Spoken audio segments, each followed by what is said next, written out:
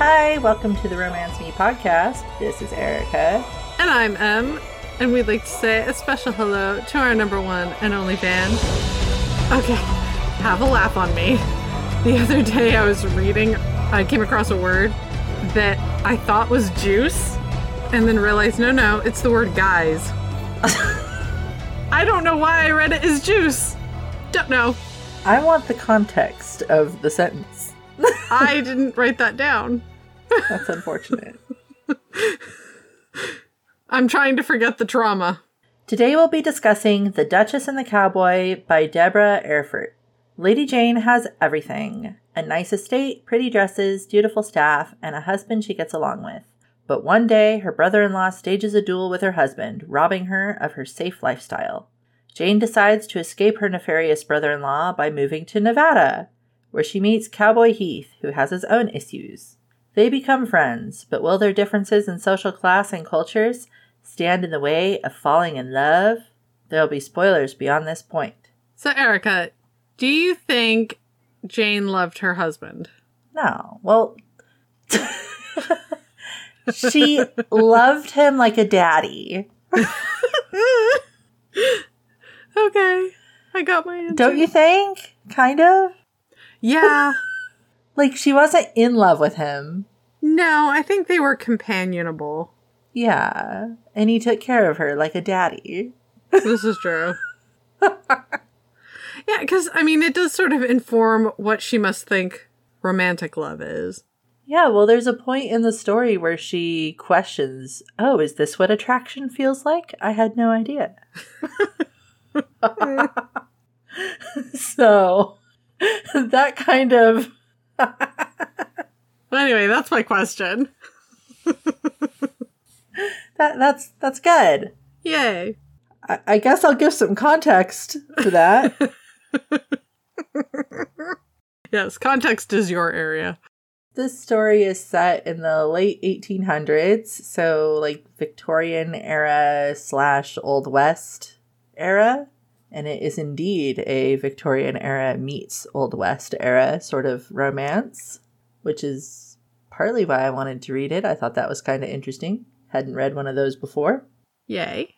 So Jane grew up a lady in England, part of the aristocracy, and she's the only daughter of her family, and she is married off to a duke who was 25 years older than her and danced with her twice and then offered for her hand, as one does in that time period and that place.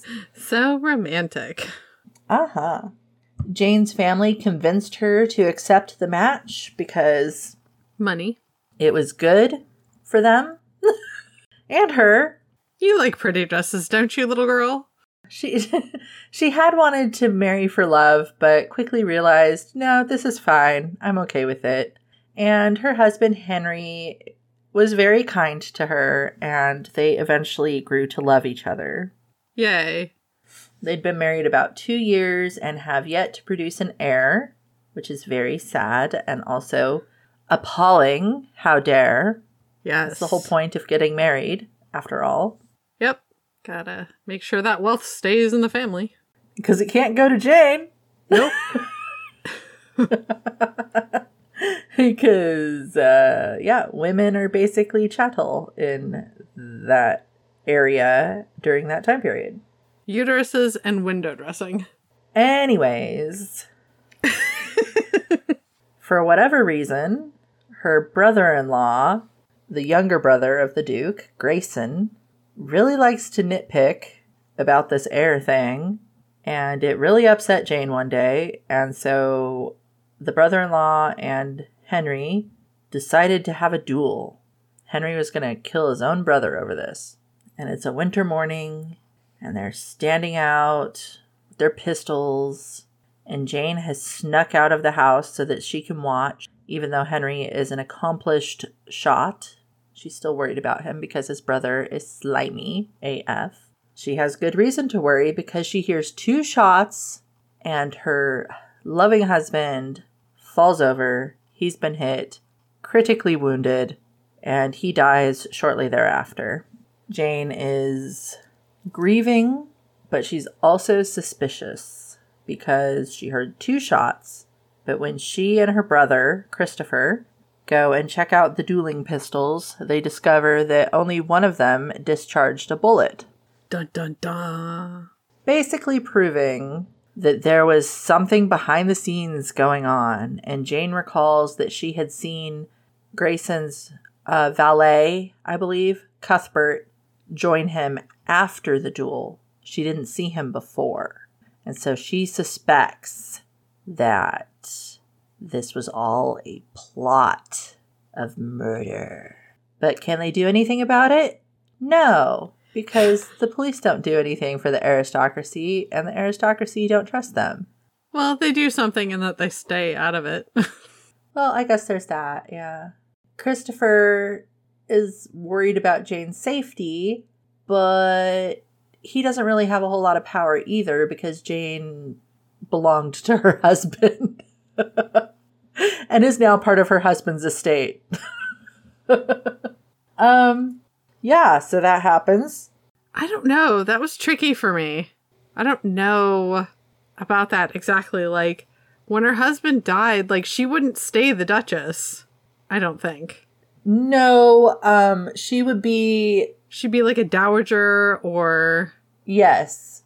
Her role would transition, but she still is on the mercy of her husband's family, essentially.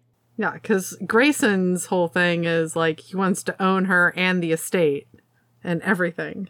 Yes. And Grayson comes to tell her that after all this happens. He requests a private meeting with her, which is just unheard of. He tells her that he plans to marry her once she's out of mourning, and he tells her that they will not be strangers on their wedding night, intimating that he will be coming at some point to her bed. This freaks Jane out. Yeah, that dude has problems. Yes, we don't really understand Grayson's motivations aside from he wants Jane and he wants to be Duke. That's what it is. Yeah, it was almost like he thought he needed Jane to be... it was this weird thing. I'm like, no, dude, you don't. You literally don't need her for anything. I don't get the obsession. I think he was just creepily obsessed with her because there's a couple points during the book where it's kind of dropped in here and there that he would, like, leer at her when he came over, and he was just kind of, like, into her. I think it was that more than... I thought it was just he wanted everything that his brother had. Like, he felt it was due him. And she was just one more thing. I think that's part of it, too, actually. But, I mean, he was covetous of her because she's so beautiful. Oh. His brother gets all the cool stuff, and he wants the cool stuff. Gotcha. Including the beautiful wife. Hmm. Who he can then mistreat, apparently, because he's gross. So gross. Jane goes to her brother, tells him all this, and then confides that she has a plan. She is going to move to Nevada. And her brother's like, excuse you, what? Jane says, well, I have my dowry because Henry gave it back to me. And I have my jewelry, and I'm just gonna leave. It'll be fine. Yeah, that was just so funny, because Grayson's like, you will be ruined, and she gives 0 fucks. Well, she does give fucks because she's leaving, Yeah. But yeah, she's not really concerned about being ruined necessarily. She just doesn't want to be under his thumb. Yes. Because he is horrible. Yeah. Oh, and it should be mentioned that Jane's like 21. So she's not... She hasn't been an adult very long. No. Her brother, Christopher, says, but you don't even know how to dress yourself. You don't know how to cook. You don't know how to do anything. How are you going to manage? Jane says, I'll figure it out. And by figure out, I mean bring people who will do those things. And she doesn't intend that, though. That's true. She says, I'll figure it out. I'm going to buy some land because I hear in America women can do that. And that sounds pretty fucking awesome to me. Well, Jane's household staff are so gossipy. And of course they know this. They've heard all this. And it's spread about the house like wildfire. They approach her and say, "Oh, Jane, we would like to go with you." Don't leave us here with him. Sounds good, guys. Let's figure that out. She also has this grand plan to bring her horse, 2 horses, I guess, her horse and the horse's mate. Doesn't she want to race them or just breed them? She wants to breed racing horses and race them. Gotcha. Because that's what her husband wanted to do, right? That was a dream of his. Yes, and the whole reason she picks Nevada is because her husband kind of got her into it. Because he wanted to go to Nevada. They had plans to journey there at some point. It's kind of sweet, really, but I mean, it makes sense. She doesn't really have a whole lot of worldly knowledge, so she's just like, yeah, I'll do what my husband thought. That's a good plan. I'll figure it out. If it was good enough for him, it should be good enough for me. While I don't think she was in love with her husband, she definitely trusted him and valued his judgment. Yes. Christopher is very gallant, and he says, "Well, I'll go with you, Jane. I will protect you." Jane says, "But don't you have stuff here?" And Christopher says, "No, I'm a second son. I have nothing. I want to come along." Jane says, "Cool. You can come." And she's really happy about it.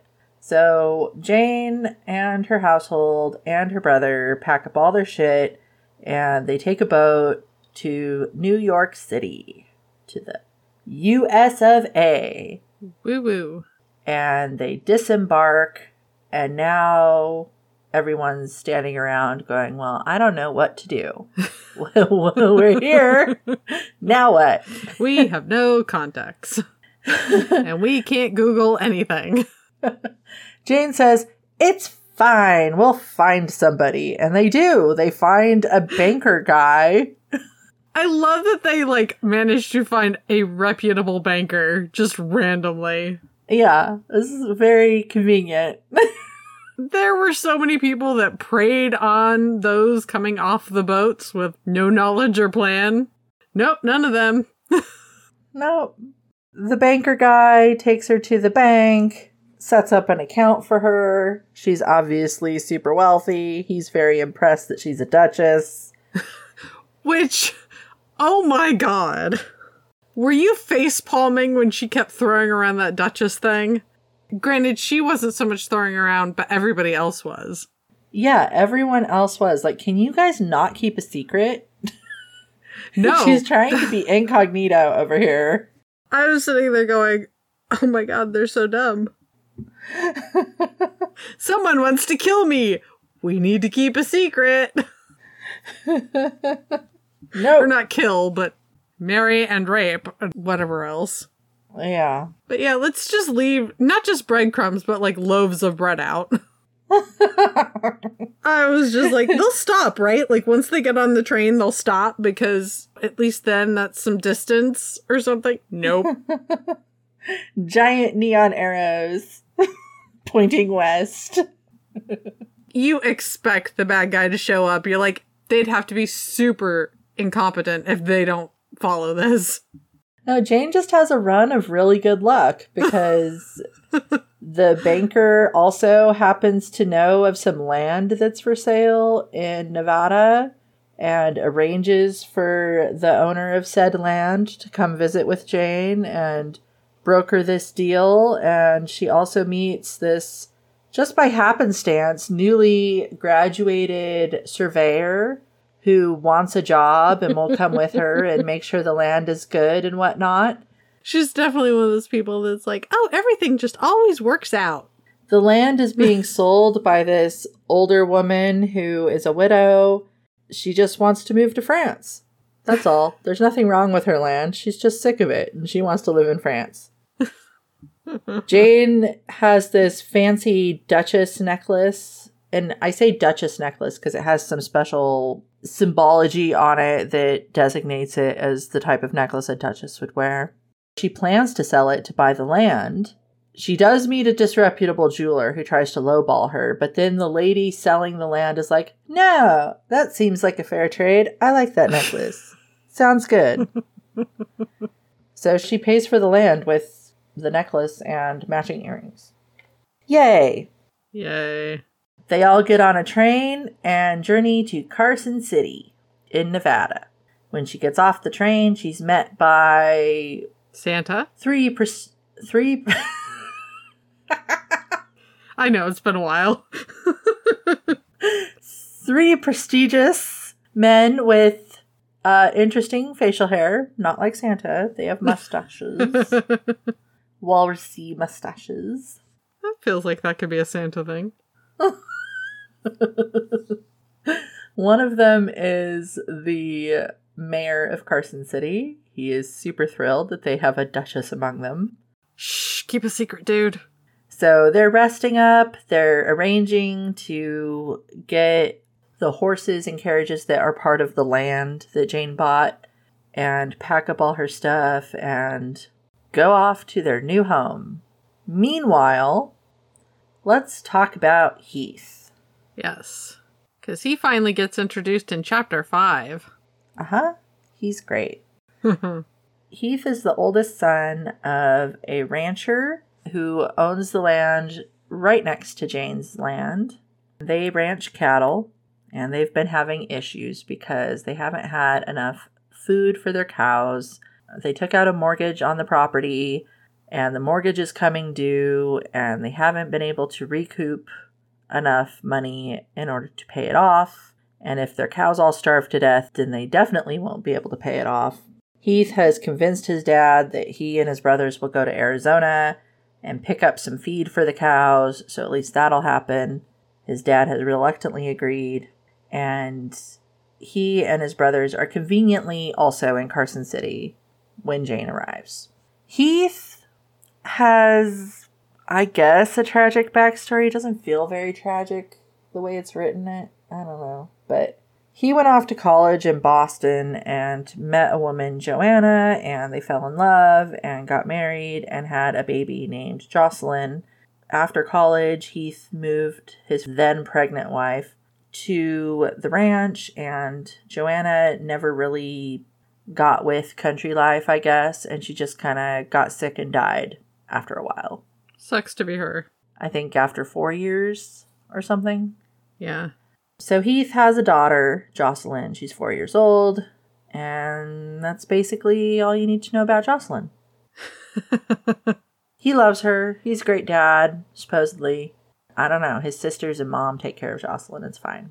Is there anything else important about Heath? I don't know.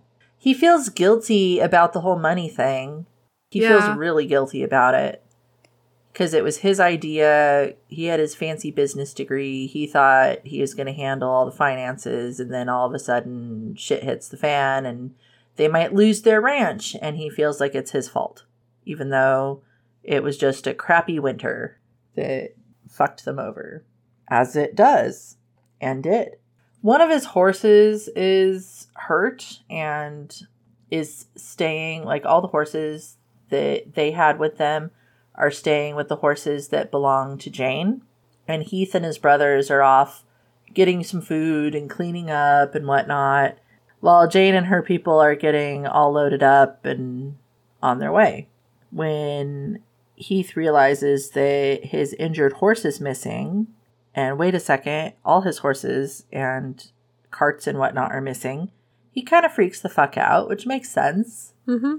The guy working at the livery says, "Oh, yeah, oops. I told them they could take mine, but I think they didn't realize that they weren't all mine. Because in addition to the horses that belong to Jane, they also borrowed some horses from the livery guy." Heath is like, well, crap. He hops on a horse and rides after Jane's procession. He's really mad. And when he catches up to them, Jane has stopped everything. And she's tending to the horse with the injured leg because Jane knows horses. She understood. Oh, wait, no. This horse has a bad leg. We can't make them pull heavy things. It will make them lame. Which is cool. Yay, Jane. But he rushes up on there and he just looks all angry and it kind of surprises her and she passes out. Jane hasn't been feeling very good lately either. So the whole journey was really hard on her and she's been kind of wasting away. She's not had a very good appetite. She's been feeling kind of ill. It was a really hot day. It's been a very strenuous journey. And then all of a sudden, this crazy cowboy rides up. I mean, she's just like, ah! She wakes up in Heath's arms because, of course, he caught her. And she kind of likes it there, but then realizes, oh, wait, this strange man is touching me. Ah, where's my brother? Save me. My honor. Propriety. Oh, no, manners. Her brother is pretty awesome in the story. He is very good at being a caretaker for Jane. He's constantly interceding on her behalf to protect her and whatnot. He's doing his job as aristocratic brother. Yep. And you can tell he really cares about his sister, too. Yeah. He wants her to be okay. They have even had a talk at some point about how maybe she'll find love out here in the West.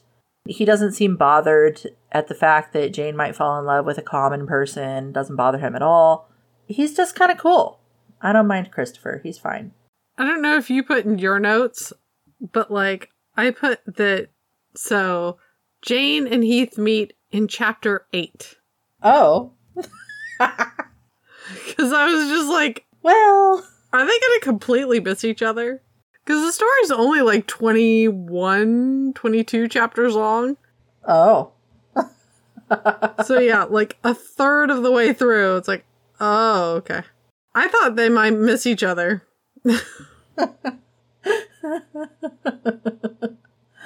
Oh, that's funny. It didn't really hit me as odd, I guess, because we needed all that setup. I guess. I guess we could have had the setup in a different way, but we needed a reason for Jane to be there. Yeah, I know. I guess I'm used to stories being structured differently, especially ones that are, you know, written by contemporary writers. Even if they don't meet sooner, like, again, we don't even meet Heath until chapter 5. Yeah. I was like, okay, and where are they?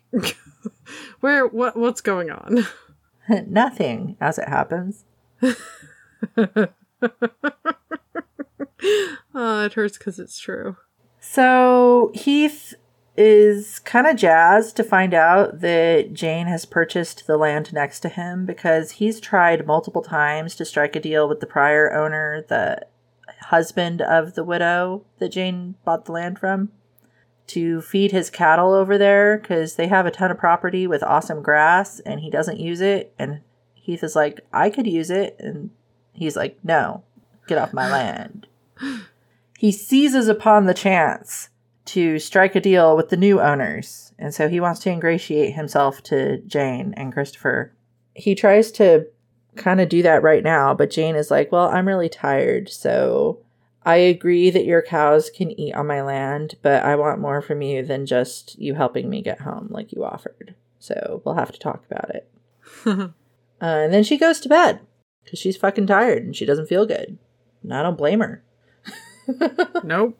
It's been a long journey. Heath helps Jane and her crew get home to her new home and get all settled in. He's kind of worried about Jane because she's not feeling well. And he decides he's going to get the doctor to check her out for her without her permission or her brother's permission or anything like that. Heath is like, you know what? I know what's best for Jane and I'm going to do this thing. That happens. The doctor checks her out, decides, well, she hasn't been eating enough. She needs to eat more. That's the problem. And fucks off. Heath and Christopher kind of become friends. Over the next few days, Jane sleeps in, but Christopher is up and about, and he's kind of looking for a purpose in life. He's one of those aristocratic lords that doesn't really have anything to do. He's a second son, so he's not gonna have his own estate. He was on the marriage market, but really didn't meet anyone that it stuck with, and he just doesn't really know what he's going to do. And he thinks, well, you know what? I don't mind it here. Maybe I'll be a cowboy. And he thinks that's grand. And they get along really well. Nice. Yeah. Nice and easy. One thing that does bother Heath, though, is that Jane keeps sleeping in the morning. Every time he comes over to have a talk with her about their deal, she's asleep. And her servants put him off. How dare. And he gets really, really pissed off one morning and bypasses the servants, breaks into her room, throws her out of bed, yanks the curtains off the rod. Okay, Hulk.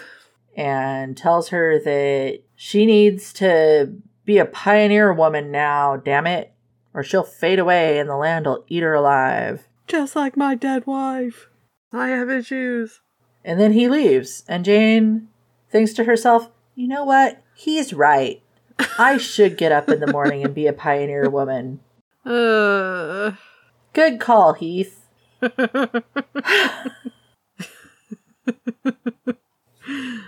Yeah.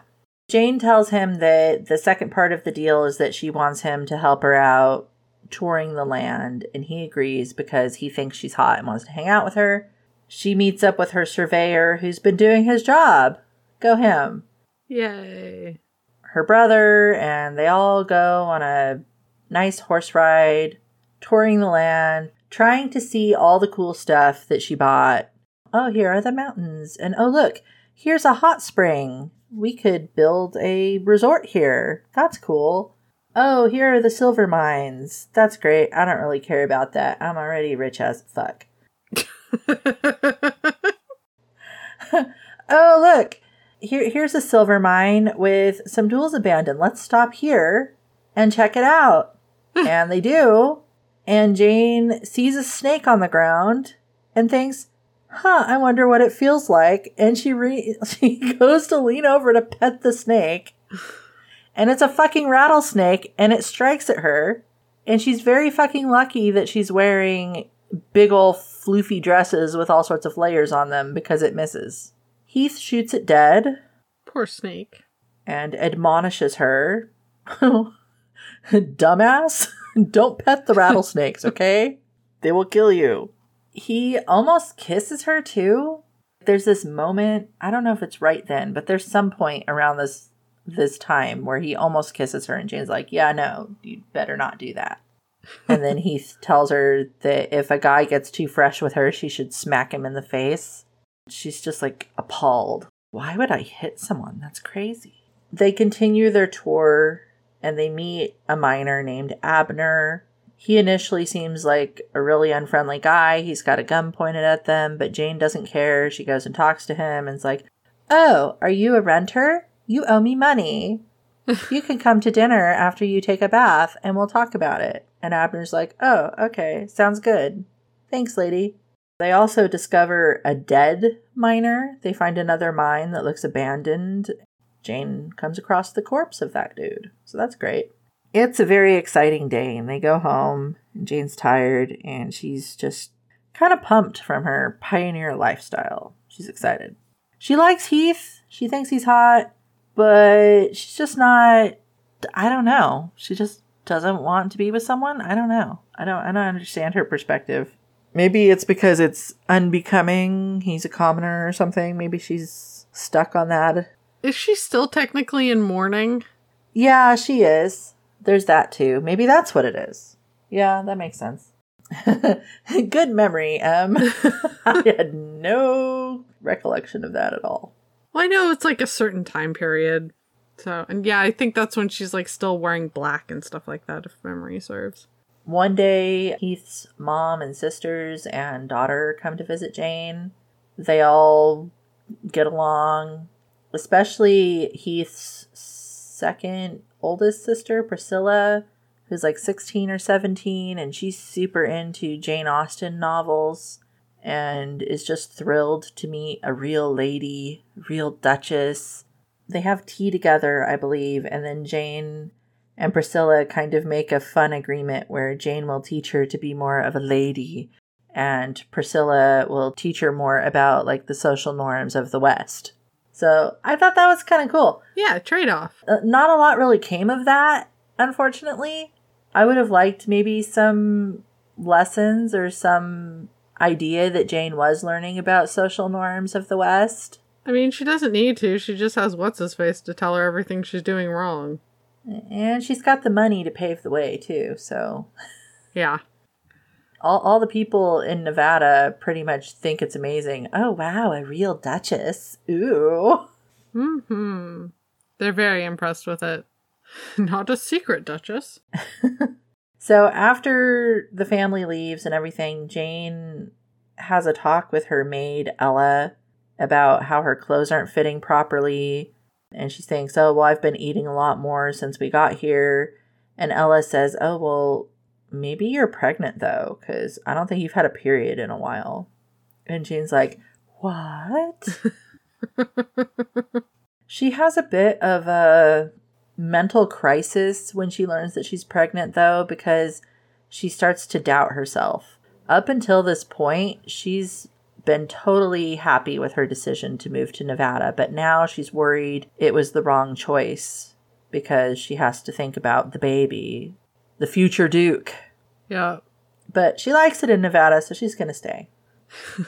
One day, Jane and Christopher and, I don't know, maybe some other people go into town, and Jane is shopping, and she overhears a couple women gossiping about Heath. And they kind of make it sound like he's kind of maybe not the type of man she should get associated with. Maybe he's a bit of a rake. Heath has told her that kissing isn't the same in the US as it is in England. Yes, it does not come with the same level of commitments. Yes. However, she doesn't want to be with a man who just kisses anyone. That's just appalling. She also thinks maybe she saw Cuthbert, but she reassures herself, oh no, I'm just feeling upset. I'm too well hidden. It's just my lady brain making me think things. She and Christopher go to have lunch in town, and while they're eating, Heath's mom and sisters show up and join them. They talk about the upcoming 4th of July celebration. It's really exciting. It's a big deal to the area. There's going to be a rodeo. There's going to be fireworks. It's amazing. Jane should definitely come. And then Priscilla happens to let it slip that, and this might be the last year we get to go. And Jane's like, well, why is that? And Priscilla mentions that they might be losing the ranch due to the mortgage not being paid. Carlotta, the mom, shuts her up pretty fast and everything, but Jane just kind of files that away. Money troubles? I might be able to help with that. I don't want Heath to move away. I like him. Maybe I like him more than as a friend. I don't know. I don't want him to leave, I guess. But who will tell me that I'm doing everything wrong then? No one else will, because they all either respect her duchessness or are impressed by her duchessness.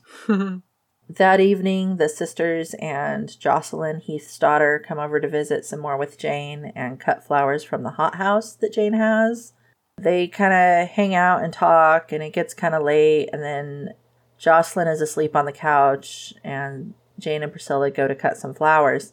And when they come back, they realize that Jocelyn has wandered off alone and is missing, and they can't find her. And so they all split off and start calling for her. It's cold. Even though it's the end of June, it was a really rough winter. And so the locals wouldn't be surprised to see more snow, even in the middle of summer. It's freezing ass cold. Jane is searching for the daughter, calling her name, happens to find her, and she's freezing ass cold as well. So Jane wraps her up and is holding her and trying to warm her up, but is freezing because she's not wearing appropriate weather gear. And she's lost now. Yay. Yeah. She's lost. So, crap.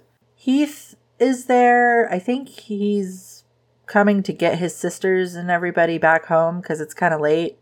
And he realizes that, oh no, Jane is missing and Jocelyn is missing. So he rides off to find them, and he ends up finding them. Rescuing them, it's fine. That's really the only reason Jocelyn exists in the story, I think.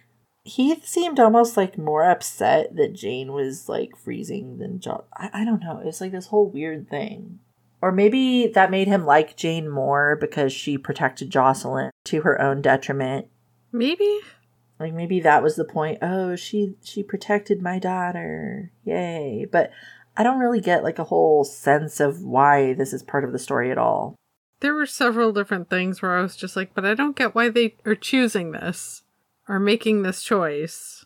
When they get back to the house Everyone's all super relieved. Oh, good, you found them. And then her servants and Christopher are all worried about Jane. And I think it comes out that Jane is pregnant at that point. And Heath is like, holy crap. And then Christopher calls Heath out on how he's been acting around his sister. So, what are your intentions for my sister? Are you in love with her? Do you want to be with her? I wouldn't mind. I made it sound creepy, but it's a sweet conversation.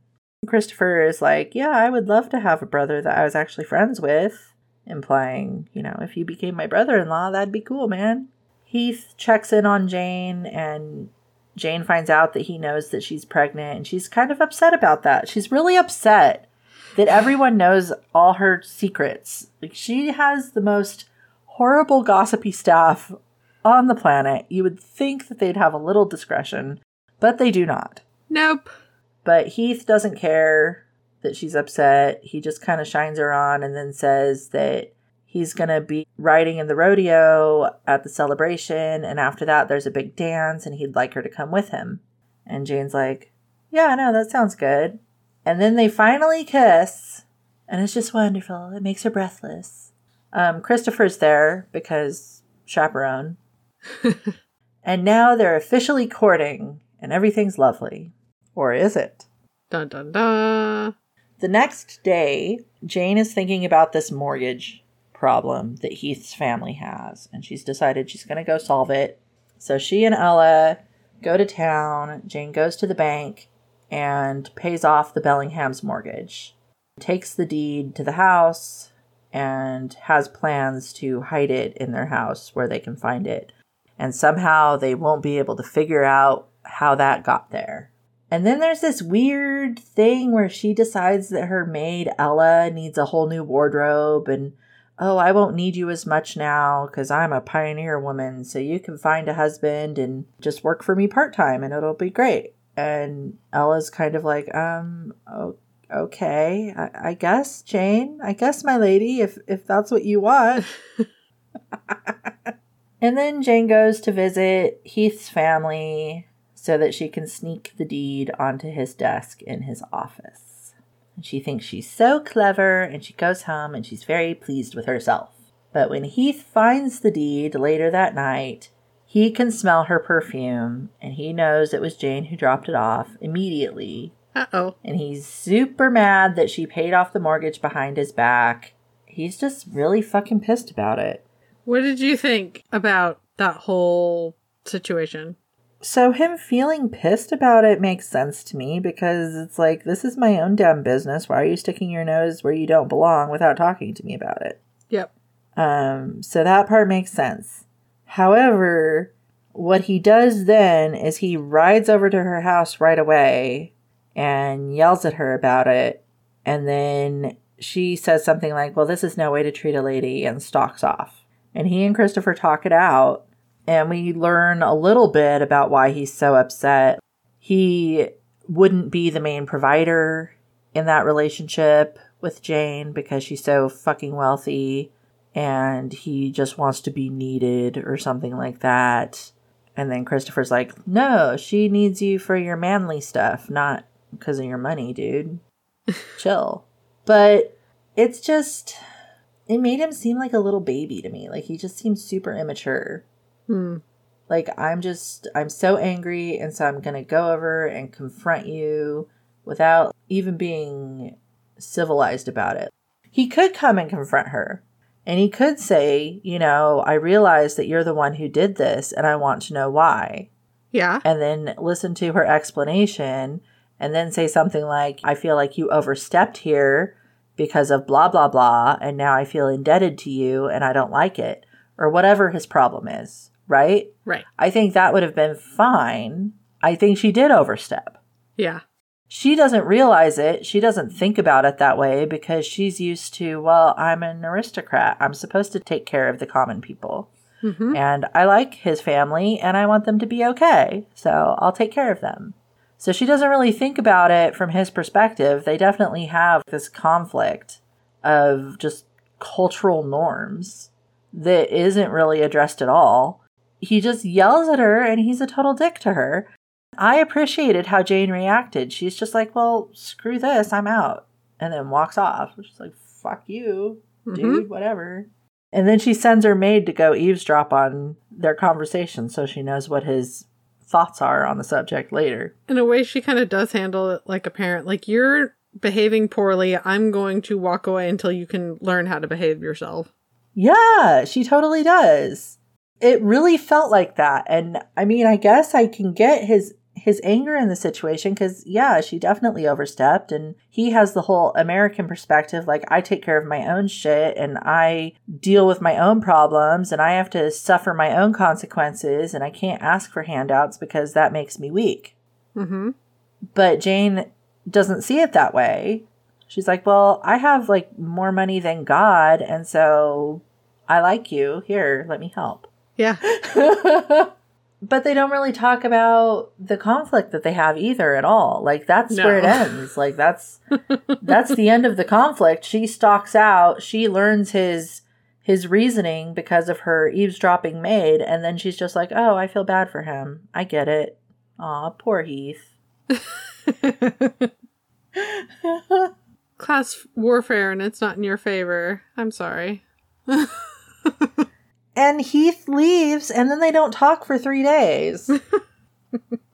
And Jane's like, are we even courting anymore? I don't know what's going on. I guess I'll still go to the celebration. I'll go to the dance and see if he still wants me, I suppose. She's pretty pregnant at this point. She's had to start wearing differently cut clothing to accommodate for her growing belly and all that. Just keep that in mind. I don't actually know the norms of the time. I would think once you start showing, like, you're supposed to stay away from society. But of course, in the West, like in the American West, maybe the rules were different. She didn't have to enter her confinement. Yeah, I think that's exactly it. You know, she's increasing, but no one gives a shit because they're in Nevada. Yeah, but I wonder, like, at the time, like, would that still be something that they did in Nevada or in the American West? I wouldn't think so. At least the working class wouldn't, of course. That's true. And she's associating with the working class. Yeah, okay.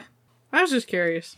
Maybe the rich people would, but she doesn't really talk to any of them. That's true. Yeah, I don't really know. And I guess she's decided it's fine. And it is, and go her. Exactly. When she gets to the celebration, she realizes that Heath is going to be part of the bull riding competition, and this freaks her out because she doesn't want him to fall off a bull and get trampled and gored and killed. That's nice of her. She doesn't understand the whole rodeo mentality either. Like, she's kind of freaked out watching the cowboys get bucked off a horse. I think the whole situation just feels like really unsafe, and why are they doing that? 'Cause it's fun. It's explained that it's about skill, but Jane is just, I don't know. I think it's still kind of dumb, though. Like, you can prove your skill in a different way. So she rushes to the bull riding and gets there just as Hank is on the bull, and he gets bucked off. And she freaks out and runs into the ring and goes to check on him because she's worried about him. And she doesn't realize or think about the situation. And the bull sees her and goes to get her. Well, luckily, they get out of the way. Someone handles the bull. It's fine. And then Heath is pissed off at Jane because he's like, what the heck is wrong with you? Why would you do that? See, this is why would you endanger yourself? This is why she and Priscilla can't actually have a sit down, because then she might not do things like that. I guess so. And apparently she needs to. I mean, Priscilla does explain some things, but yeah, I mean, covering potentially life-threatening dangers would be good. Yeah, you would think so. And there's a quote here that I want to read. So Heath's telling her off, and Jane gets upset, and she says, if it's stupid going near that bull, then why were you riding it? And Heath says, that's different. And she says, tell me how. And he says, it's a competition. You fell. You could have been hurt. You have to think about the baby now. I mean, agreed. Yes. However, they just had a big fight and then didn't talk for 3 days, and now they have another big fight. Heath is throwing a tantrum, and Jane is like, you know what? Fuck this, I'm out. And she leaves. She's like, I don't want to deal with him anymore. He can't make up his mind. He tells me I need to be a pioneer woman and toughen up so that the land won't kill me. And then he tells me, no, I need to be coddled and tucked away and be safe. I just don't know with him. I can't make him happy. Why am I interested in him? I don't know. I'm leaving. Fair. And she just is walking off by herself, pregnant lady, all alone. And she gets accosted by Grayson. Because of course he found her. Of course. Because of all those loaves. Yeah, he has the necklace that she used to purchase the land. He's like, yeah, this is how I tracked you down. I have your collar right here for you.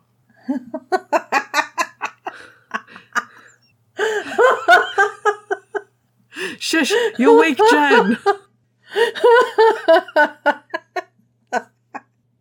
Oh my god. Oh, I gotta keep it down. I can't. Grayson pulls her into his carriage. He's going to kidnap her. He's wondering whose baby that is that she's pregnant with. She's all, this is the future Duke. Thank you very much. You know that inheritance you thought you were getting? Well, bah. I think he has plans, like he's going to say it's his or something. Oh, I'm sure he's got plans. Gross plans. She ends up smacking him in the face like Heath had instructed her to do when men get frisky. And that surprises him, and he lets go of her, and she's considering jumping out of a moving carriage when she sees Heath riding up. He's found them. He lassos the horses pulling the carriage and gets it to stop. And then Grayson and Heath have this whole, pissing contest. No, she's gonna marry me. No, Jane's marrying me. She's mine. No, she's my woman. I had her first. Hiss. Back off. And then Heath punches Grayson in the face, probably breaking his nose. And then Grayson demands a duel. How dare you lay hands on me, you common man. Heath agrees to the duel.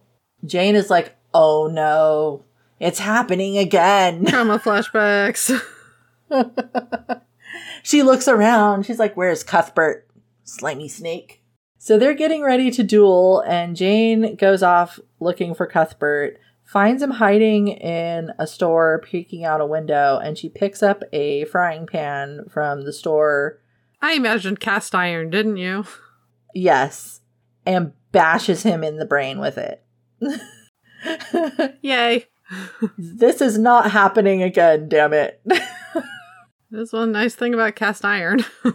And then she grabs his gun and hat, and she's like, I'm going to put a stop to this. And she goes out and tells Grayson, look, you're in trouble because you're going to be going up against a crack shot. And look, Cuthbert's not here. I love that she took the dude's hat, too. Like, mine. I know. Trophy. I guess to prove it was Cuthbert. Probably. I like the idea of trophy better. Yeah. No, me too. And then Grayson gets all pissed off at her and he turns the gun on her and shoots her in the shoulder. And it's horrible. She falls down. Someone else shoots and kills Grayson. And we never really find out who it was. It was either Heath or Christopher. We also don't care. Let's be honest. I mean, when you're right, you're right. I do have those moments on occasion. Don't worry, guys. The baby's fine. Yay. Jane is fine. Everything's fine. And she and Heath love each other now. So it's all good. Woohoo. We get a time jump of 5 months. The baby's been born. It is a boy. The future Duke, named Henry after his father. Jane decides she's going to raise him in Nevada until he's of a certain age so that he can handle the rigors of being Duke, which is probably not the best decision for him, but You know, she's mom. She can make her choices. And Heath and Jane get married, and her whole family from England comes to see it. So, yay. Yay. And that's the end. Except there's an additional chapter that kind of reads like the first chapter of book 2. That's about Christopher and Priscilla. Oh, I didn't read that. The end. You didn't miss anything. Okay. Yeah, I know. When I looked at the thing and I was like, really? Priscilla's like the next one? She's young. Whatever. That's how they did it back then. Not exclusively. Yeah, well. Yeah, I mean, a lot of stories have that sort of setup. I just wonder how much of that is like it was. We do like to imagine history differently. Sometimes. So I can't ask about the audiobook because there wasn't one. Nope. In lieu of that conversation, I've come up with a list of complaints that I will share now. Woohoo! Share away, Macduff. I think that this story had a lot of possible threads in it that never got pulled and woven in. It was kind of frustrating because when you're reading a book, or at least when I'm reading a book, I see these little seeds of information being sown and my brain goes, I wonder where that will come up. I wonder when that will happen. Ooh, foreshadowing. What's this? Yeah, you do that to me too, and I'm like, I don't know. And then when something happens with the thing, you get like a little dopamine hit. You get a little rush of serotonin or something. You're just like, oh, look, see, I noticed the thing and then the thing happened. Go me. Yay. That didn't happen in this book. Yeah. One of the initial things about Jane's story is that she wants to breed racehorses and race them. She's really excited about it. She seems to be an accomplished horsewoman. She brings her prize stallion and mare to America with her. He has really distinctive markings, so much so that they dye his white fur brown before they board him on the ship to disguise him. But then nothing comes of any of that. The reason that she was found had nothing to do with her horse. True. She does not raise the horses or think about the horses at all, really. Doesn't Grayson, get on a faster ship, too? They take a sail ship, but he gets on, a steamer or something. Yes. Which I thought was, okay. She had to take, I think, a different ship because she wanted to be more covert or something. Why she bothered, I have no idea. I mean, she made an attempt. I guess. It's tricky, because sometimes with characters, it's like, oh, they tried. Does it suspend my disbelief? Maybe, maybe not. But sometimes when they try, it just seems more laughable. She could have even tried to have a conversation with her staff about it. Mm-hmm. But she didn't. She sort of did. I remember instances of her trying to not get referred to as Duchess or something. Yeah, that's true. Really, she should have done that before they left, and certainly when they first arrived. And she should have made a point about it to Christopher, because Christopher kind of reinforces all of that. Yeah. Because he's used to it. Yeah. He doesn't think about it, I guess. I don't know why it took them until, quote unquote, the end of the book for those guys to catch up to them. I honestly was expecting it a lot sooner, especially since, Cuthbert gets hinted at maybe being in the area way early. Yeah. And then it's chapter after chapter of it not happening. And I'm going, is it going to get resolved? When it does, it just seems so random. It does. Were they just waiting to swoop in on her for her to be alone or something? It doesn't make any sense. They had other better opportunities. They really did. Quite inept. Maybe that's why it took them that long. And then there is the question of why Grayson even wants to marry Jane. Yeah. Why does he care so much? We kind of made some guesses earlier in our conversation, but I don't know. Yeah, it's never really resolved satisfactorily. And then there's this other weird part at one point. She comes home and the staff are all upset. And it turns out there were a couple strangers that had come to visit that were interested in the land or wanted the land or something. And nothing comes of that. And I thought, well, that would have been a good place to have it be Grayson's men or something, you know, trying to figure out if that was Jane. That's what I thought, but yeah. But we don't know. Nothing happened with it. Speaking of the servants, there were these issues that were hinted at. So Jane brings her English staff with her, and then there's existing staff at the house that she purchases, and they stay on.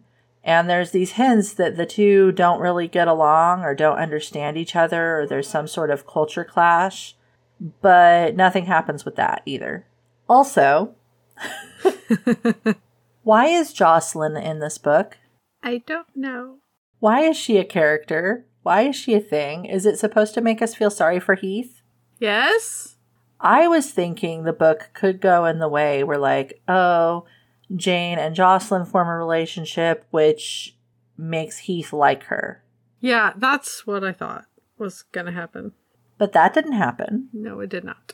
The closest thing is the scene where Jane protects her in the cold, in the dark, from freezing to death.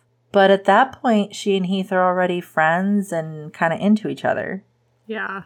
So I really don't understand. Yeah, I don't know.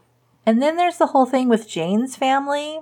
She has her brother Christopher, who's amazing. And then she has her older brother that we don't know much about. And she has the younger brother who seems really sweet and everything. And then her dad remarried after her mom died to this woman named Charlotte, who sounds like just a awful human being.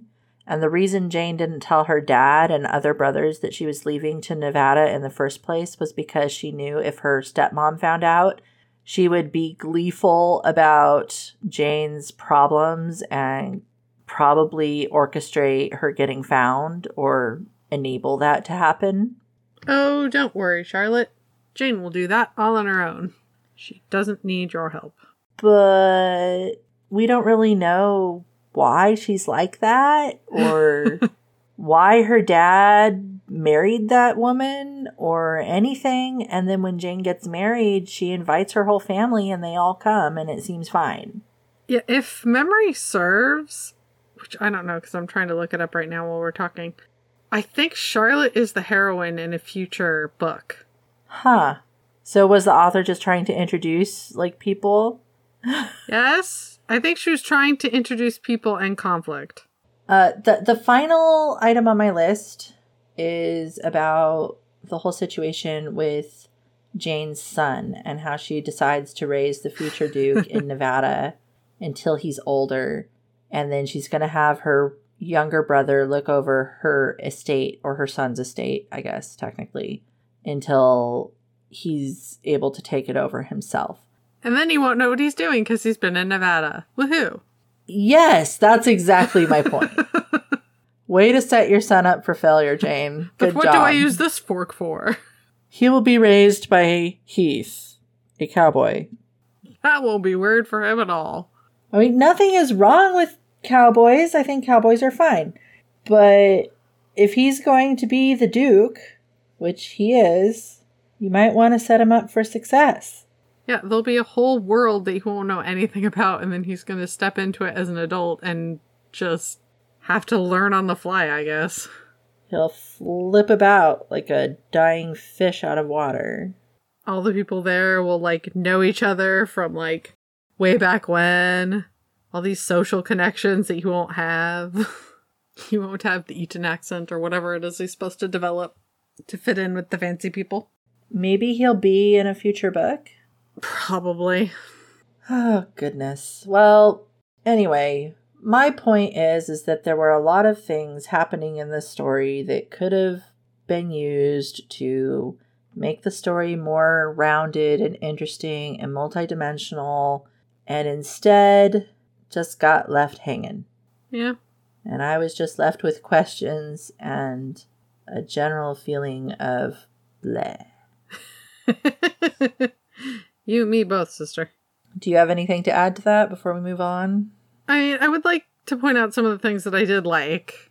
Oh, good. Yes, be positive. I did like the historical things that were peppered in, like manufacturer names and things. Fashion of the time. And I did like how, with the dialogue, you could tell who the characters were based on how they expressed themselves, which was appropriate given their backgrounds. Sometimes I questioned some of it, but I mean, for the most part, there was effort put in, and I appreciate that. So I did like those things. I liked the setting and the idea of the culture clash. You know, I always love a good culture clash. I wish there had been more clash, but that's fine. Not Perry, Perry, run away. Well, are you happy for they're happy? I don't know if they're happy. Yeah, that's kind of where I'm at, too. I didn't feel they're happy. Not that that's an indication of anything necessarily, but I didn't get the impression they were particularly happy with their situation. So I'm like, well, if they're not, then I don't know why I have to be. If they're happy and they get what they want, then I feel like, quest achieved, regardless of how I feel. I feel like they settled because of circumstances. Maybe they'll be happy. I don't know. I mean, their dynamic doesn't give me a lot of confidence. Nothing really got resolved. Yeah. I don't feel like they communicated well, like you were saying. I'm not inspired by she does a thing, he doesn't like it, he gets grumpy at her, they walk away, and then what? It's dinner time and they sit around the table and everything's fine. What about you? Enough about me. I agree with you. I don't understand why they're together. Right before they get married, they have 2 arguments, and she's in the frame of mind with, well, fuck him then. And then they get married. Yeah. I think that's one of the reasons, I wanted to know, do you think she was in love with her husband at the beginning? No, and I don't... We're told that she's in love with Heath. So it's sort of like, she's like, well, I wasn't in love with him, and I married him. Here's a guy, he knows the lay of the land. My feelings. Survival, yay, let's get together, it'll be great. Plus he's hot, so at least he's got that going for him. Yeah. And she actually feels sexual attraction toward him. Yeah, maybe with the third husband, she'll feel sexual attraction and romantic inclinations or whatever. Because, life is hard in the West. And sometimes people died. Oh, man. I don't know. I'm just not, I don't understand why they're together. I feel like she was fine. She bought some land in the West and she's a wealthy landowner now. She can breed her racehorses and be a badass bitch. She doesn't need him. Exactly. She really doesn't. He was right to be concerned. That basically, yeah. Especially since he provides no emotional support or anything like that. And if the bitching at her is emotional support, then I feel like she doesn't need that in her life. No, and I mean, frankly, she could be free to move back to England with her son later. Uh-huh. If she weren't married to Heath. Honestly, I kind of was expecting that. I was half expecting that. Because it's like, well, he's the future Duke. He's got to go be raised in the dukedom, right? You would think. Nope. Okay. So he'll lasso people when he goes home. That's great. Or back to England. Howdy, lasso. Is he even going to be happy moving back to England? I can't imagine he would, honestly. No, because his whole life would be in Nevada. Uh-huh. He'll just uproot himself at whatever age. It's just terrible. Which, I mean, that's fine. Maybe he'll learn to love it, because he'll fall in love there, and yada, yada, yada. I don't know his life. I'm not writing it. But I don't know. I don't feel like they belong together. I don't think they're good for each other, and I don't understand why they think they're in love with each other, or why they got married, or why they didn't even talk about their problems. Yeah. The main thing is if they had discussed their difficulties, a lot of that other stuff would get resolved. Yeah, it would. Or at least feel like it's resolved. At least we'd have a better understanding of where they stand. Maybe it's realistic that she didn't feel romantic love but married him anyway. She's done it before. No, she loves him. We're told that she loves him. Oh. Mm. Sure. So let's rate them. Okay. Let's rate Jane, since we're talking about Jane. How do you rate her? I did list her as awkward, but really I feel like she's somewhere between like awkward and awesome. I felt like Jane was fine. I feel like the story made her second guess herself and that never got resolved. I don't feel like she was better at the end of the story than at the beginning. No, she was fine the whole way through. I didn't really see an emotion arc for her or any kind of arc.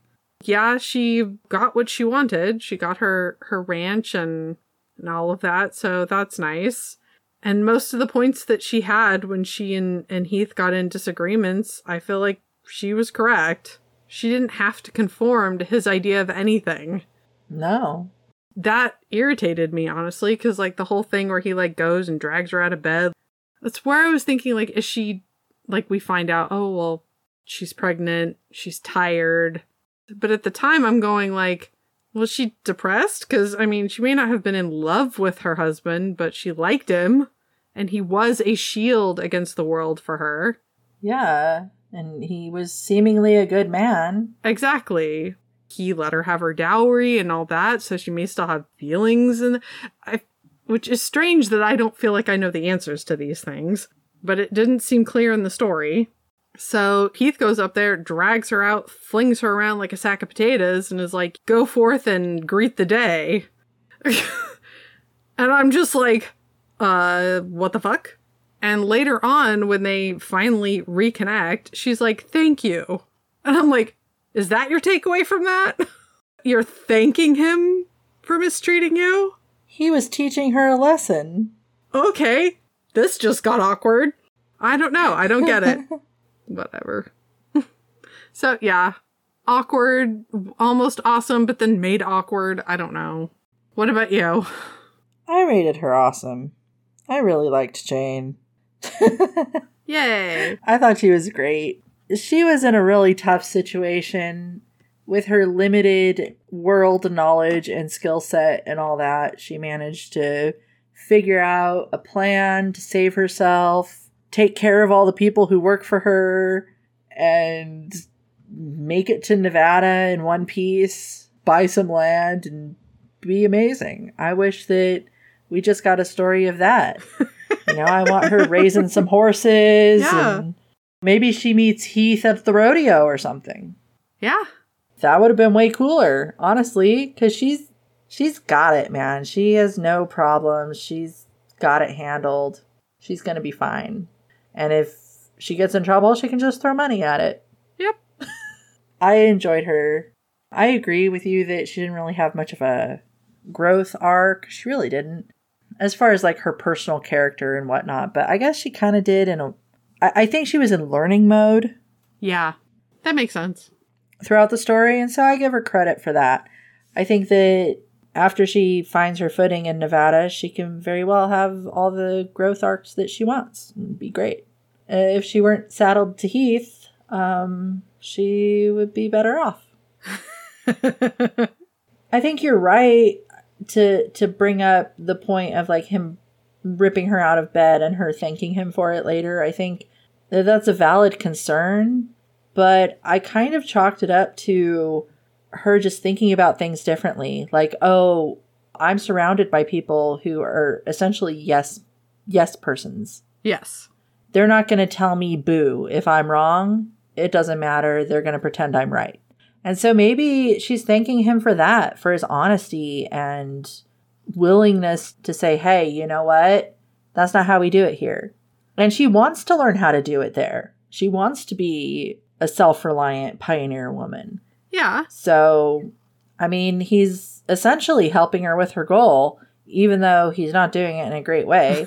I wish she'd given him a tongue lashing and then said something like, but thank you for pointing it out, Yes. Or maybe he could have handled it differently. Like maybe he could have told her about his dead wife and how she never transitioned fully to living in the country, like he tells her later. And relate that to how he's worried about her doing the same because of the sleeping and all that.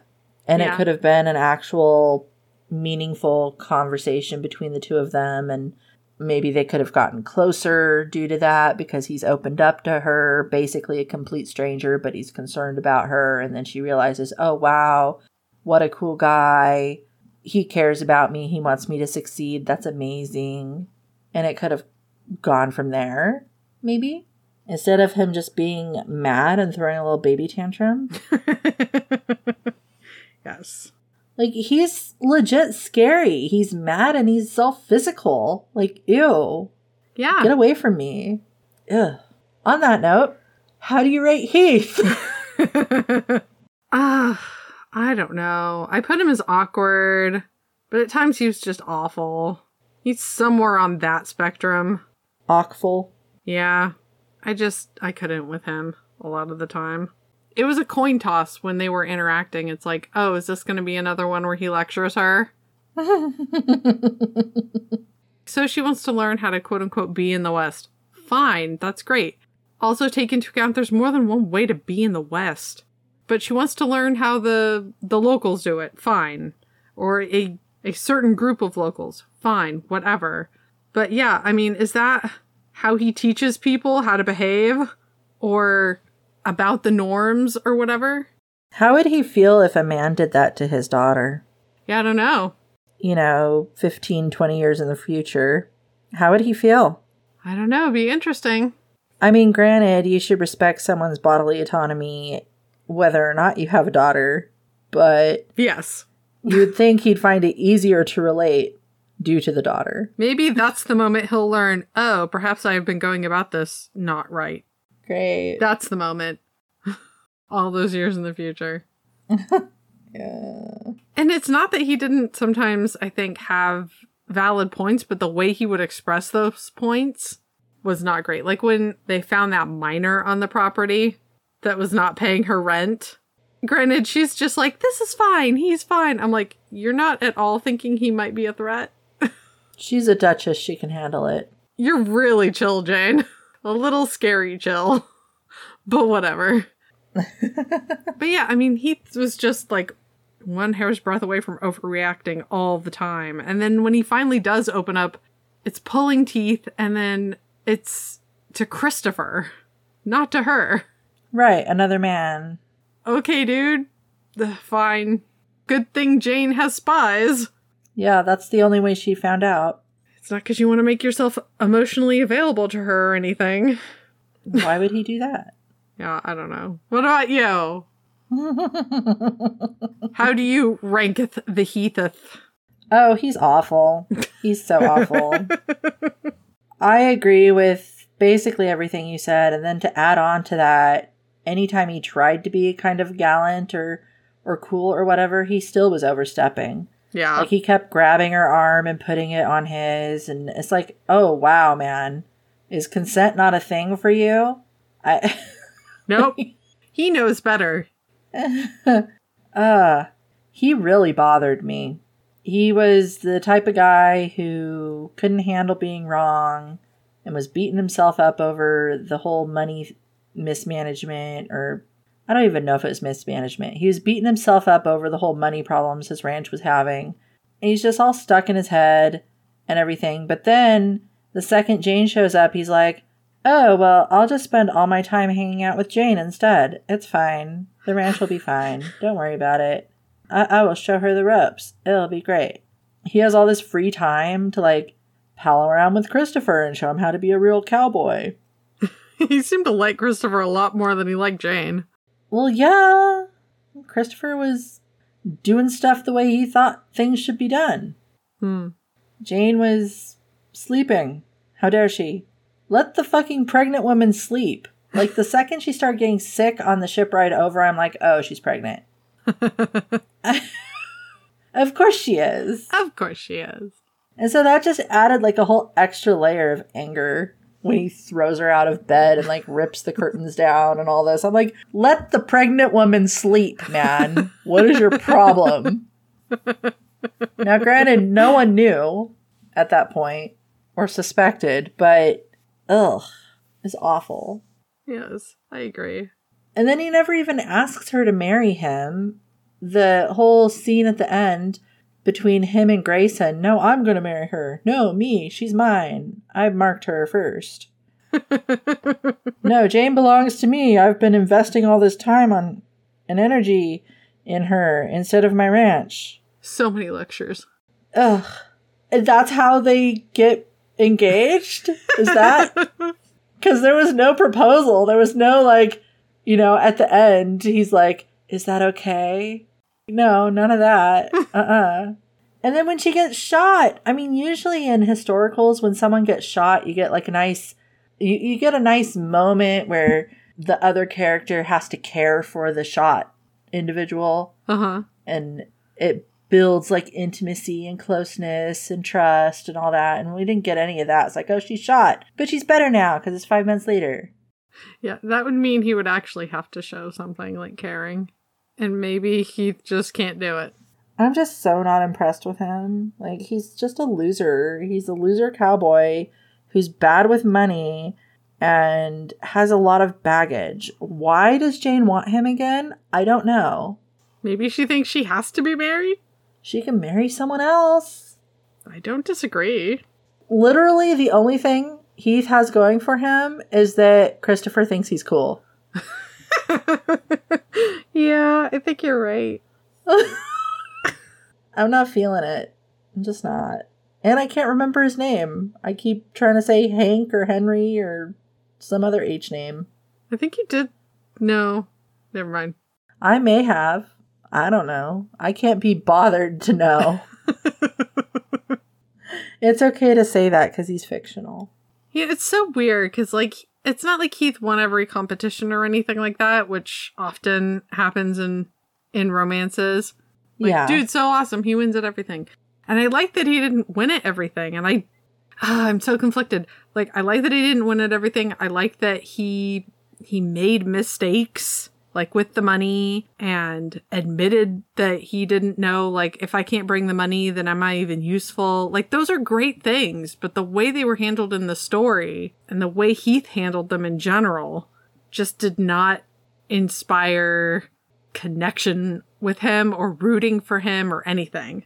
No, I have no confidence in his ability to adult. No confidence. I agree. I think that's the issue. I think you're right. I think all those things would be great and lead to a well-rounded, interesting character if they had some good qualities too. Yeah, I mean, it's great in a story where characters fail. Yeah. That does a lot for the reader. Like, it gives the reader a chance to connect because everybody has had failures in life. And then you can go, oh, poor buddy. Yeah, and feel bad for him. Exactly. And relate. It makes them relatable. Unless I'm supposed to relate to Heath's darker side. We don't get any ability to relate to that either because we don't really have a good understanding of his motivations at all. This is true. Why does he have anger issues? Because life is hard. His brothers don't have anger issues. That we know of yet. I'm sure when they're the heroes of their stories, they'll also have anger issues. Plus, anger is like, it's the thing men can feel. That's the one emotion available to the men. Yeah, which is not true in real life, but if you look at fiction, they're allowed to feel angry and hit things. Yep.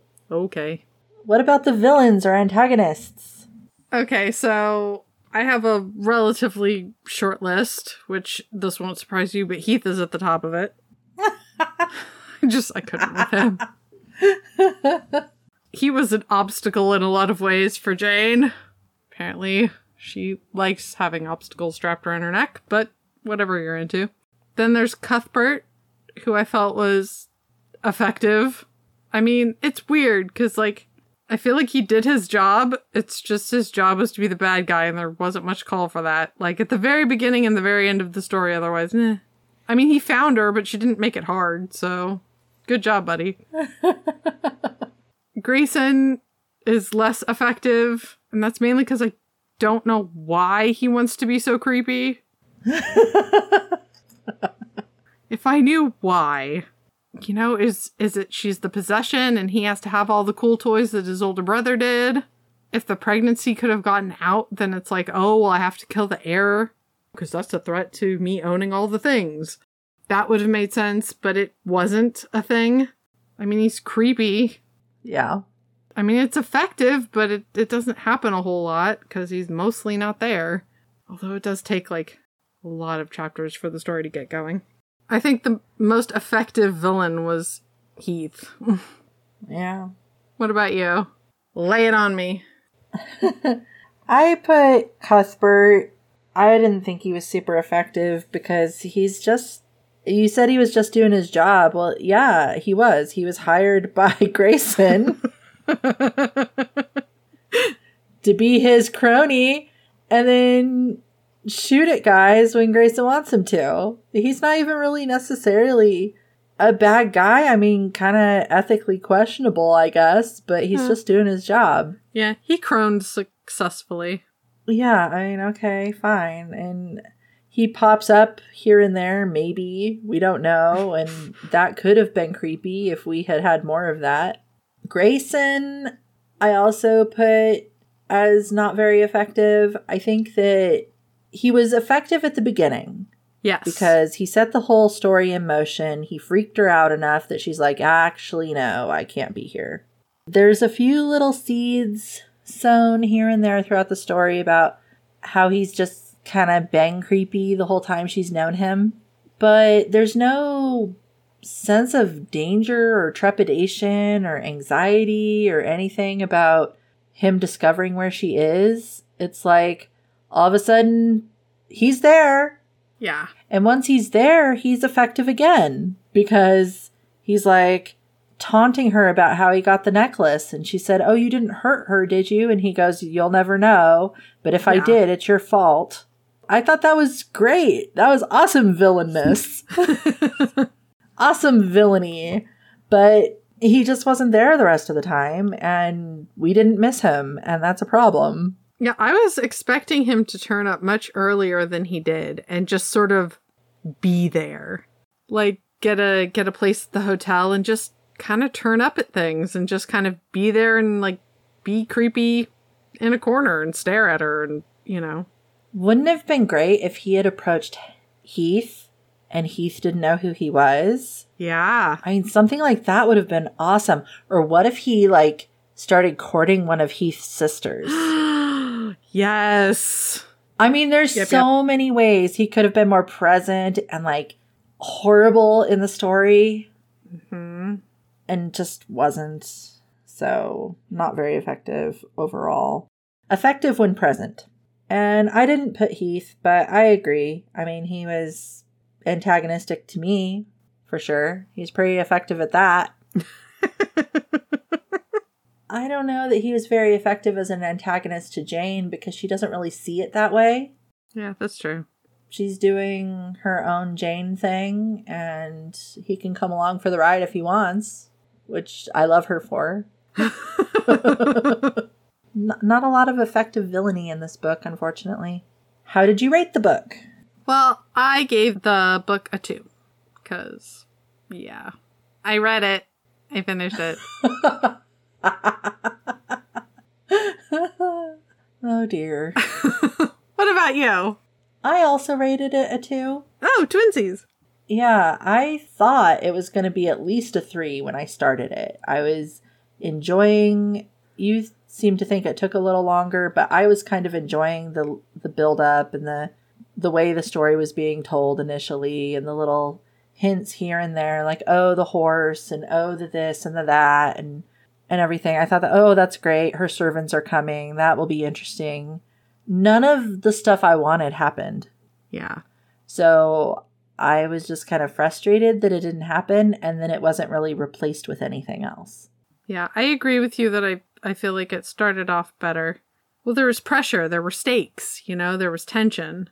Yeah. And then once she leaves England and they're just floating around, then I was sort of like, once they left England, I was like, and now they're in Nevada. And it just took them so long to get there. Yep. Because, again, I mean, I know I'm reading a romance, so I'm like, okay, and the hero comes in now. Not yet. Okay. And the hero comes in now. Not yet. All right. When is he arriving? Like, I literally, like, did the thing where I scroll. I'm like, where is he? Because I was curious. And then even when he's there, it's chapter 5, right? So he's introduced in chapter 5, and I'm like, okay. And then they meet. Not yet. All right. And then they meet now. Nope.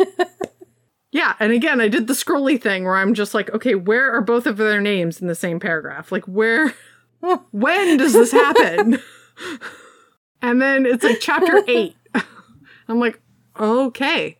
It depends, because some stories can handle that. They have ways of maintaining tensions or creating intrigue along the way. But when those things aren't there, and you're like, okay, but I bought a ticket for this part of the show. When is that happening? When on the roller coaster do we go upside down? Because that's why I bought the ticket. Are you telling me that this... It feels like this roller coaster does not go upside down at all. Is this not an upside down ride? Exactly. You know, not that I still can't have fun on the ride. I would have known that going in. So, expectation management. Yeah, true. It was frustrating because I did like Jane. I didn't necessarily like her interactions with Heath, but I like Jane. Yeah, she was great. I don't think it's good when, in a story, when the hero does start to come around and you're like, or you could just not. You know, we were doing fine without you. Exactly. 5 chapters, was it? Everything was fine. I feel like we should go back now. Yeah, no, there's so many other ways that Heath could have gotten introduced that would have been better. The introduction was fine. It was how Heath decided to behave. Well, yeah, that too. I mean, that's the problem I had. Well, that's how... I mean, he behaved during the introduction the way he behaves throughout the book. But you can have introductions. I mean, that's part of a lot of tropes, right? Is the bad introduction. Oh, yeah, I guess so. You know, the misbehaving on initial meeting for whatever reason. But then once they get to know each other, they realize, you know, oh, no, they weren't really being a butthole. Or there were reasons for their buttholery that, oh, I'm more empathetic to now. Yeah. But that doesn't happen with Heath. It's like, no, butthole is his norm. Butthole all the way. Exactly. Nothing but butthole. Which is why it's like, when they're suddenly married, you're going, all right, well, she must be into butthole. 'Cause... Ew! Because he doesn't improve. No. He has no reason to. No, he can emotionally open up to Christopher. And she can have spies. And it's fine. Like, that's their dynamic. They're here for it. It's just weird to me. Hey, it works for them. Exactly, I guess. Well, did you feel romanced?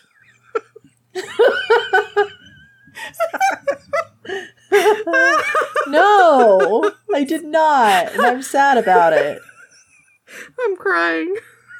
I haven't felt romanced in a while. I need a good one. I'm sorry. No, this was another of those stories where I was just like, romance where? What is this? Why are we reading this for the podcast? I don't know. We must have seen something in the summary that intrigued us enough to put it on the list. I thought this was a romance book podcast. Oh, it's because it was compared with Pride and Prejudice. It was Pride and Prejudice in the West sort of thing. Oh. I guess she's supposed to be Darcy. Where was the Darcy? There was no Darcy. Well, she's like socially awkward, right? And she's got money. And No, she's not socially awkward at all. She's by their standards, to be gracious. By Nevada standard there. Wow, that came out excellently. But by their local standards, she is weird. I guess. Everyone is weird somewhere. Some people are just more weird more places. I don't like it. Which makes him Elizabeth. No. If she's Darcy, then he's got to be Elizabeth. Unless... No! We're interpreting Pride and Prejudice very differently, and Darcy ends up with somebody else. I wish they did in this case. Darcy ends up with Wickham. At least Wickham was interesting. This is true. Unlike Heath. Were you romanced? No. No, ma'am. Oh, well. Maybe next time. What else have you been reading? Well, I read The Beauty and the Moustache by Penny Reid. Ooh, another Penny Reid. Uh-huh. So it's not the last in the Knitting in the City series, but it's the crossover. Was it the Winston Brothers? I really should know this. Yes. Yep, the Winston Brothers series. Yeah, so it's the tie-in book, which I waited, because you actually can read those books individually. Like, you don't need to read the series from start to finish. I don't know, I just preferred waiting to read that one before I start the Brothers series. Anyway, so this one's about Ashley, and she goes home to Tennessee to deal with family stuff, and gets to meet Drew, or re-meet Drew, who is a friend of her brother's, and, lucky her, a pain in her behind. So she gets to have that, but I ran away to the city because I wanted to escape. Do I still feel like I need to escape? Or do I want to be in Tennessee? Do I want to learn how to play nice? I don't know if I do. So, yeah, I do like Penny Reid. She does good work. What about you? What have you been reading? I recently finished Leech by Hiran Ennis. Sorry if I pronounced that wrong. It is a kind of like a gothic horror sci-fi sort of book. It's really interesting. It's really creepy. Content warning for body horror if people are sensitive to that. The story takes place in this isolated chateau. It's the middle of winter, and it's run by this creepy baron guy who needs to have a doctor on staff. And in this world, all the doctors have been taken over by this parasite that is one entity that controls multiple bodies. Okay. Interesting. No one knows that, except the parasite itself, obviously. Oh, okay. And it's from the point of view of the parasite in the body of the Baron's new doctor. Huh. All right. Well, there's a mystery. The prior body has died, and our main character is trying to figure out how this body died and discovers a different parasite. And oh no, now we have the battle of the parasites. Who will win? Da, da, da. Not the people, not the humans. or maybe the humans. Who knows? One of the cool things about this book is that when it starts, it reads almost like a historical sort of setting. You know, you got the chateau, you got the baron, you've got kind of like a steampunk sort of era vibe going on. Uh-huh. I do like me some steampunk. But you get like all these hints that maybe this is like a colony on another planet or something. Oh, maybe. Okay. Possibly. And then you get like these other hints that maybe like technology did that thing where it went backwards, you know, due to lack of knowledge and supplies and who knows what. Okay. And you also have this interesting introduction of, I guess, aliens, but they're not called aliens. They're called something else. And everybody in this book is referred to as a person, like a human. Just some of them have gray skin and tails, apparently. Oh, and I are love like that. a lower class. That's cool. Yeah, there's just a lot of really interesting stuff in this story. Like, I think you could read it again and learn a bunch of new stuff. I love when you can do that with a story. And it has so many layers, and it's just really creepy. It really captures like that claustrophobic, gothic, horror sort of vibe, along with like these sci-fi type of elements. Is it an audiobook? Do you know this? Yes. Ooh. Yes, it is. Side note, another really cool thing about this book is it kind of has like a gender bendy, queer sort of element to it as well. I don't know. It was really cool. It sounds cool. I loved this book. This is possibly the best book I've read this year so far. Just a whole new, interesting thing written in a way that I hadn't read in a long time and just really enjoyed. I like this description of that book. So another author, Tamsin Muir, called it, think Wuthering Heights with worms. Yeah, kind of. I like it. Oh, that's great. Well, that concludes today's episode. Sorry, we've had 3 books we didn't like in a row. Hopefully the next one will be better. Yeah, that wasn't intentional. We're just lucky, I guess. Check out our website, romancebepodcast.com, for our social media links, show notes, other episodes, and our upcoming reads. Don't forget, you can subscribe on Apple, Google, Amazon, or Spotify, or subscribe to our socials. That was awkward, but I'm gonna keep it. I love you for the awkward. Speaking of awkward, it's my turn. Were you romanced by Jane and Heath's story? Let us know what you think. And of course, join us next time when we discuss Husband Material by Alexis Hall. I hope it's good, because we liked the first one. We did. I'm looking forward to the accents.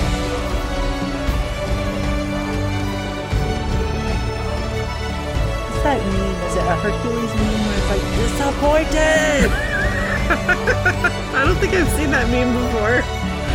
But I feel like I relate to it at this moment. Just Google Hercules disappointed meme. You will not be disappointed.